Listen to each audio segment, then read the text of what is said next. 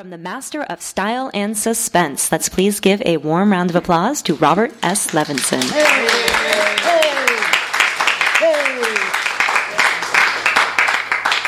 That's it.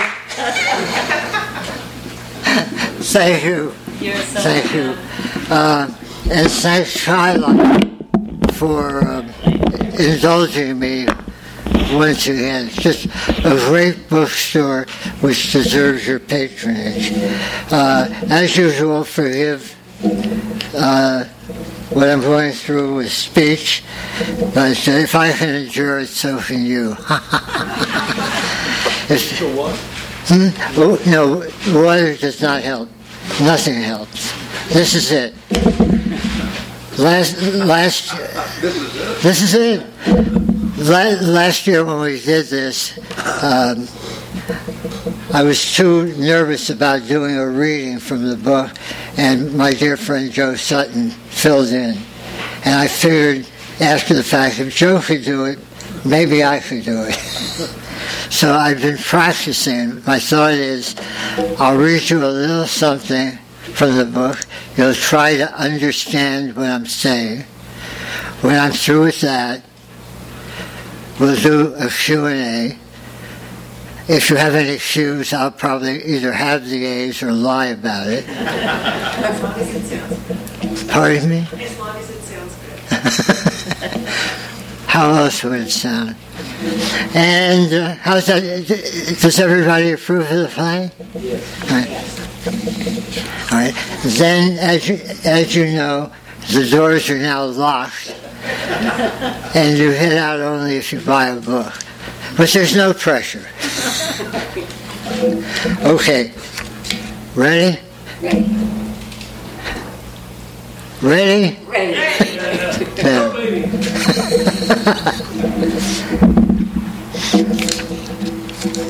The Stardom Affair. Slowline Hot Roddy by Neil Gulliver. It was a long time ago, more than a decade ago, a lifetime ago, several lifetimes, in a galaxy not so far away from anything but the real world, Hollywood by name, showbiz capital of the solar system, where the movie stars are also famous for confusing themselves with the center of the universe. Roddy Donaldson, for example, movie star supreme, he of the sunshine smile, Roddy Donaldson, acknowledged leader of the Diapered Dozen, the bumper crop of teenage movie stars whose every nose-picking escapade routinely sold trillions of copies of the weekly tabloid scandal sheets that turned supermarket checkout counters into libraries for our gossip-drenched society. Roddy Donaldson, People Magazine's choice as Sexiest Man of the Year 2 years running, whose adoring armada of young and not-so-young female fans, the heralded Rod Squad, staged a mass protest demonstration at Grauman's Chinese the year he lost the glittering crown to Sean Connery. Roddy Donaldson. The guest insider said Johnny Carson wanted most before he willingly disappeared into the anonymity of retirement and tracked down by phone with a personal invitation. Not Johnny's usual MO, something he did about as often as he forgot to tap his coffee mug. That Roddy Donaldson. The guest Entertainment Tonight's Mary Hart, who reported breathlessly the night after Roddy's appearance how Carson had compared the young man's hauntingly blue eyes with the violet majesty of Miss Elizabeth Taylor's royal haze, and went on to ask, how blue are they? They are so blue, Paul Newman checked himself into the Betty Ford clinic with a case of eyeball deprivation. Nobody laughed louder than Roddy, and what a laugh. Appreciative, ingratiating, as frisky as his Cuisinart voice. 19-year-old Roddy, reveling in the fun and attention with graciousness and the public good manners that supposedly had gone away with the old star system. Somebody had taught him well. Show your dazzling orthodonture, pose for the photographs, sign the autographs, do the endless premieres, benefits, fundraisers, and personal appearances, even the sporadic opening of a manhole cover, to remind the fans how much you appreciate them. So there'll be understanding of your occasional bummers, the infrequent dark moods and bad moments that can't be hidden from a world media that covers scandal the way chimps relish bananas. The media sponsored an international headline festival after I found those two girls sprawled out naked and in bed with Roddy, underage and overdosed, their static eyes singing the too late blues, dead, murdered. Lifeless coming attractions for more death, what the movie business refers to as trailers, before a climax at shattering of any of those in the films that brought an easy early stardom to Roddy Donaldson. Death in the real world of Hollywood, where hundreds of people arrive every day to live out their stardust fantasies, unaware Hollywood is actually a town where dreams come to die. All those years ago, the night I found the girls dead and Roddy clinging to life in his apartment, climaxed the kind of day that, had it been a pack of cigarettes, would have come with a warning label. More than 10 years ago, but the details as vivid as ever whenever I think back to Stardom House, and so much else unthinkable that began and ended with Roddy Donaldson, the stuff of nightmares that continue to haunt me. More? Yeah. Author. Read the whole book. God. This is now chapter 2, Hygiene, abridged. What kind of a day was it, you ask? Don't ask. I remember how among 5 calls and 3 hang-ups when I arrived home to my condo in Westwood was one logged around 10 o'clock from the Heathcliff Arms resident manager, Sharon Glenn. There was an unusual urgency in her chronically calm voice, which resembles the sound I imagine somebody would make buttering a pane of glass. Neil, it's Sharon. Call me back, please, no matter what time you hear this. Okay? Okay, call me back. I punched in her number on the automatic dial. Sharon answered with my name before the first ring finished. I said, not too late? I said so, no, she said, sounding relieved at hearing my voice. Before I could ask, she said, it's Roddy Donaldson again. Of course. Roddy's mother has been after me for the last 2 hours to go over and check up on him. I don't want to do anything without you, you know? I know. As well I should have. Roddy Donaldson. There were a half dozen or so recognizable celebrities at the Heathcliff, including a former sitcom regular and a 2-time All-America on Bruins teams that went to the Rose Bowl back-to-back and got clobbered front to rear by Ohio State and Michigan State.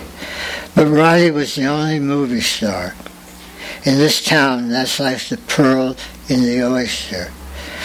The entrance directory listed him by name of the character he played in a lush remake of Captain Courageous, opposite the illustrious Brian Armstrong. Armstrong in the role that won a second Oscar for Spencer Tracy. Lush remake. How Freudian a choice of word. Shortly after Roddy moved in about 8 or 9 months ago, Sharon learned the kid was an alcoholic, certified and chronic. A kid who couldn't handle one step, much less try for 12, but discreet in his staggering. Savvy enough to avoid being spotted by other residents and abetted by our building security guards, who guided him upstairs and through the right doors like they were auditioning for a part in Roddy's next Buddy movie. The first time the kid's mother called, asking Sharon to check out the apartment and confirm Roddy's presence, Sharon discovered him half on and half off his bed in a stupor, smelling like a distillery, using his puke for a pillow. She was on the phone to me immediately. We got the kid cleaned up, and again the next time, and several times after that. It became obvious without Melba Donaldson telling us that her megabucks movie star son was 19, going on early liver problems. Last Christmas, as an expression of her gratitude, Mrs. Donaldson sent Sharon a gift basket containing VHS copies of all his movies. Her note, hand-printed in large capital letters on an embossed note card that reeked of money as well as perfume, said, "Thanks for keeping your eyes open." Had it been a larger card, she might easily have added, "and your mouth shut." One early morning alert, Sharon found Roddy snoring off a hangover with a small American flag dragging at half-mast from his cock. I admired Roddy's patriotism, but all Sharon could think to do was blush. That's one reason I keep getting Sharon's calls asking me to join her and go inside the apartment first, like what's happening now. I pushed outside and said, "I'll meet you at your place in 2 minutes." 2 minutes? Great, Neil. Neil? Yes? Thank you. You're welcome. I mean it, Neil. Thank you. I mean it too. You're welcome. Does that mean we're friends again? Sharon let the question marinate for several moments before answering with one of her own. Were we ever never friends? "I'll see you in 2 minutes," I said. End of reading.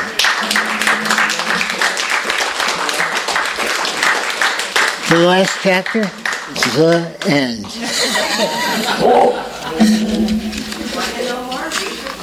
Yeah. All right, where do we go from here, folks? I'd like to hear more about the seduction scene in page 150. The book gets grittier as it goes along, and Roddy sets out with help finally from, when Neil sets out with help from Stevie to find what really happened in that bedroom. And it just gets uglier and uglier as he goes, as he circles areas of Hollywood, meets up with people he might not have known before, and it leads him to the people who are responsible for that crime and maybe others. How's that for page 150? Yes. Joe? When you write a book, do you start writing on page 1, or do you have a book laid out in your mind? No, I start on page 7 and work my way back. Yeah, no, I have a sense of how the book might end. but that's as close as I come to plotting. Everything is gut. From basically the first sentence to the last. My attitude has always been, I've said this before, I want to be constantly surprised. If I am, I know the reader will be. Sometimes, very often, I write myself into a corner, and it's just really trying to get out. But when I do, it's great relief and a pleasure. You've written so many books. Where does page one come from? An idea. This was. I don't want to say easier, but I didn't have as much of a problem as I do sometimes when I'm saying, what am I going to write next? Because I've done 9 standalones. And here I was saying I've got to go back to characters I haven't written about for over 10 years, loved very much, used them in a few short stories. And over all this period of time, people I don't want to say crowds, people who have turned out for a sign have said, when are you going to bring back Neil and Stevie? And it never stopped. And finally I said, okay, I'm going to do it. So I knew who my leads were in the story, and I just played off that. The other thing was, I just really hate writing contemporary times, because then I'm trapped with technology and the cell phone and all this stuff that it's just difficult to work into a story, difficult for me. So I set it back in time. It's not quite a prequel. It's not a matter of reading this, leading into the other stories. It's something that happened at an earlier time, and I've left that space, if I opt to do another Neil and Stevie, where I can start filling it in. In other words, if you hadn't read the first 4 books and were interested, this book would not be a problem in terms of ruining anything that came later. Tom? Stanley? Is there always at least one character in each book based on all the wonderful people, the nasty people you have to deal with in this time? How do you take the Fifth Amendment? Yeah, it's more than one character, Stanley. Other than integrating stuff that I survived in my years in rock and roll, I have a tendency to borrow real people and turn them into fictional characters. I guess it's safe to say now that the Heathcliff Arms, where the story opens and where Neil has lived through all the books, is based on the condo in Westwood where my wife has worked for a quarter century. Location, number of residents and so forth. There are a lot of celebrities who have come and gone from that place, because they move in, they score big, they move out. They move in, they don't score big, they move out. And this particular character, who shall go nameless, actually lived in the building. Didn't murder anybody, wasn't involved with him, but the concept of the character who was young and an alcoholic is legitimate. I don't think you'll get to it was, unless you were part of the scene. Even then you won't. I think that answers the question. Yeah. Over answers. Yeah. I know when I read a book sometimes I miss the characters after I finish the book. Do you miss your characters after you finish writing? You mean the characters? Yeah, I miss, sometimes I wonder what happened to them after the story was over, I speculate. Well, what happens is they move on to the next book.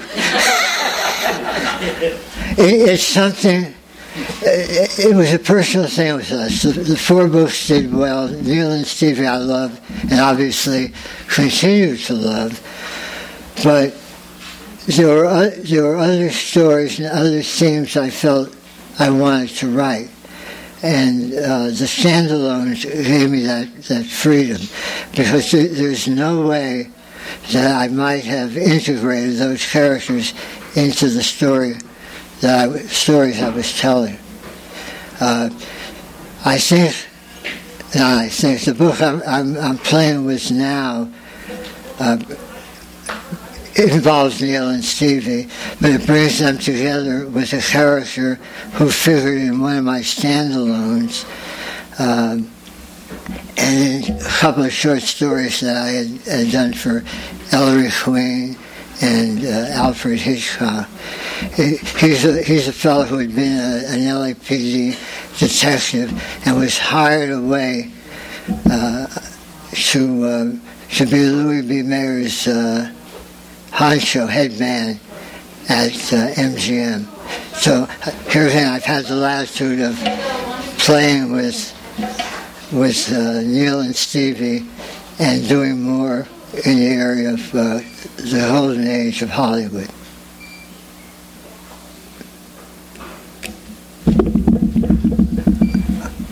Is that it? Bobby, Yeah. when would you say? Bobby, my sister. Shula. I love you. When would you say the golden age of Hollywood ceased? After the 50s. The 60s, it was either waning or gone. It was. Yeah. It starts really in the 30s and moves forward. But frankly, I don't know who half the stars are nowadays. I think they're all named Chris. But that's almost the extent of my knowledge. The movies that they used to make, they don't make anymore. No more. Proof to that is Turner Movie Classics. You see it and you recognize that, gee, I love that movie. They could never do it today. And it's sad but true. They don't write the songs either. They don't write the songs anymore either. No kidding. Story on myself. I used to deliver a lecture once a year at UCLA to a music class. And so this particular year, which goes back quite a way, I was introduced, it was my time up there, and I talked about music. And when I went to Q&A, somebody said, "What do you think of rap?" I said, "It'll last a year, maybe." Which goes to show you just how astute I am. I should have said, music will last about a year. But see, that's my prejudice. And yet I feature rap in a couple of the books. And I can't explain that.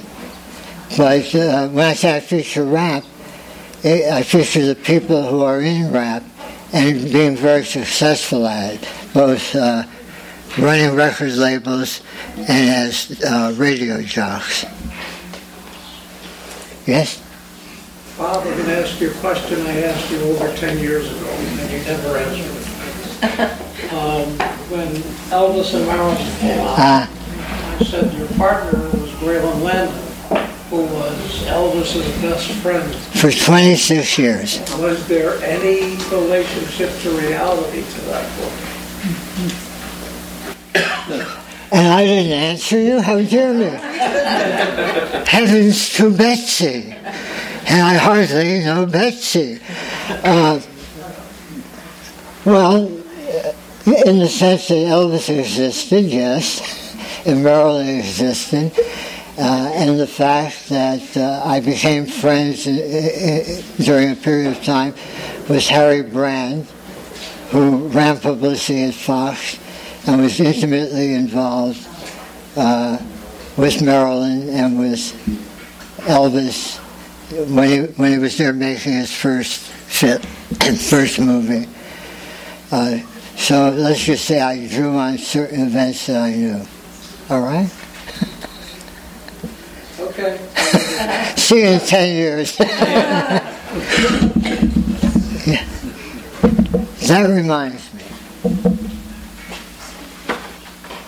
I was putting stuff together for tonight, practicing my pronunciation, and I came across this,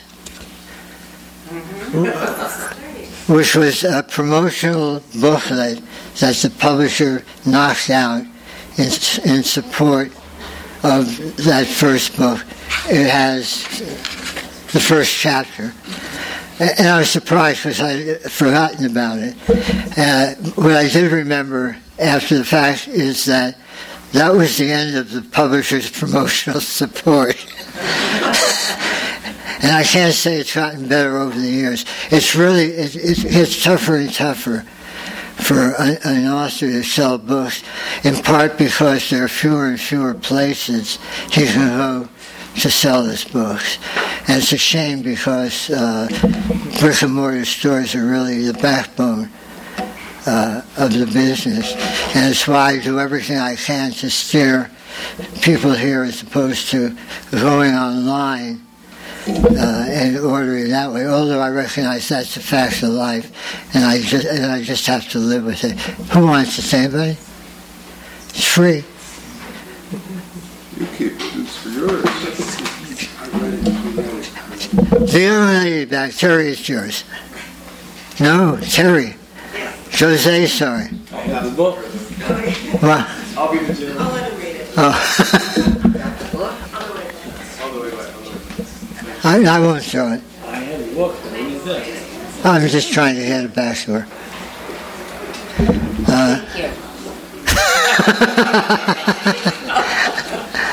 The buck doesn't stop there. Wait, why's Terry getting the special things? I raised my hand. Wow. Where were you? I'm taking pictures, saying hi to Oh. people. Why don't you have your daughter teach you how to tweet a little bit more on your Twitter account? I don't tweet. Well, I don't know how. She's fairly good at it, not as good as me, of course. Hell yes. But you could do a lot better. Yeah. Speaking of Facebook.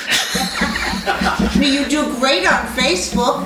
You could just extend that to, as a matter of fact, you could feed one of your Facebook accounts directly to Twitter. Every 3 months he does ask us what his Twitter password is. You can save it. Then I don't know what to do. I neglected to mention it earlier, and I would be very remiss if I didn't say thank you, Dandy Don Whittemore, for the ice cream, for your presence. That ice cream is the best in the West. And he's gone from being a great promotion man of music to being a great ice cream maker. Thank you. And you brought home the bacon? Bacon avocado. Yeah. Bacon caramel. You hear that? Chocolate. Ice cream, 2 types of ice creams with bacon. Bacon caramel. Yes, bacon caramel. Bacon avocado. Sounds like 2 characters in a book. Vanilla bean and a bunch of other ones. Yeah. You were just too generous, and I thank you very much. We're just all fans of yours, and that's why we do what we do, because we believe in what you're doing. And it's believed in what you're doing for a long, long, long time.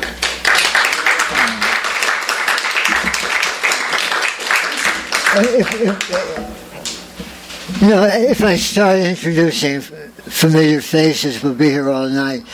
Gene I've known forever.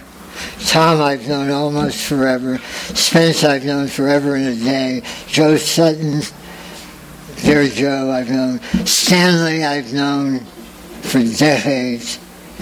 I've been very fortunate. I don't mind admitting it. I've gone from one career to another. Some people can't hold a job. I can't hold a career. But it's given me the opportunity to meet so many wonderful people I may not have come in contact with.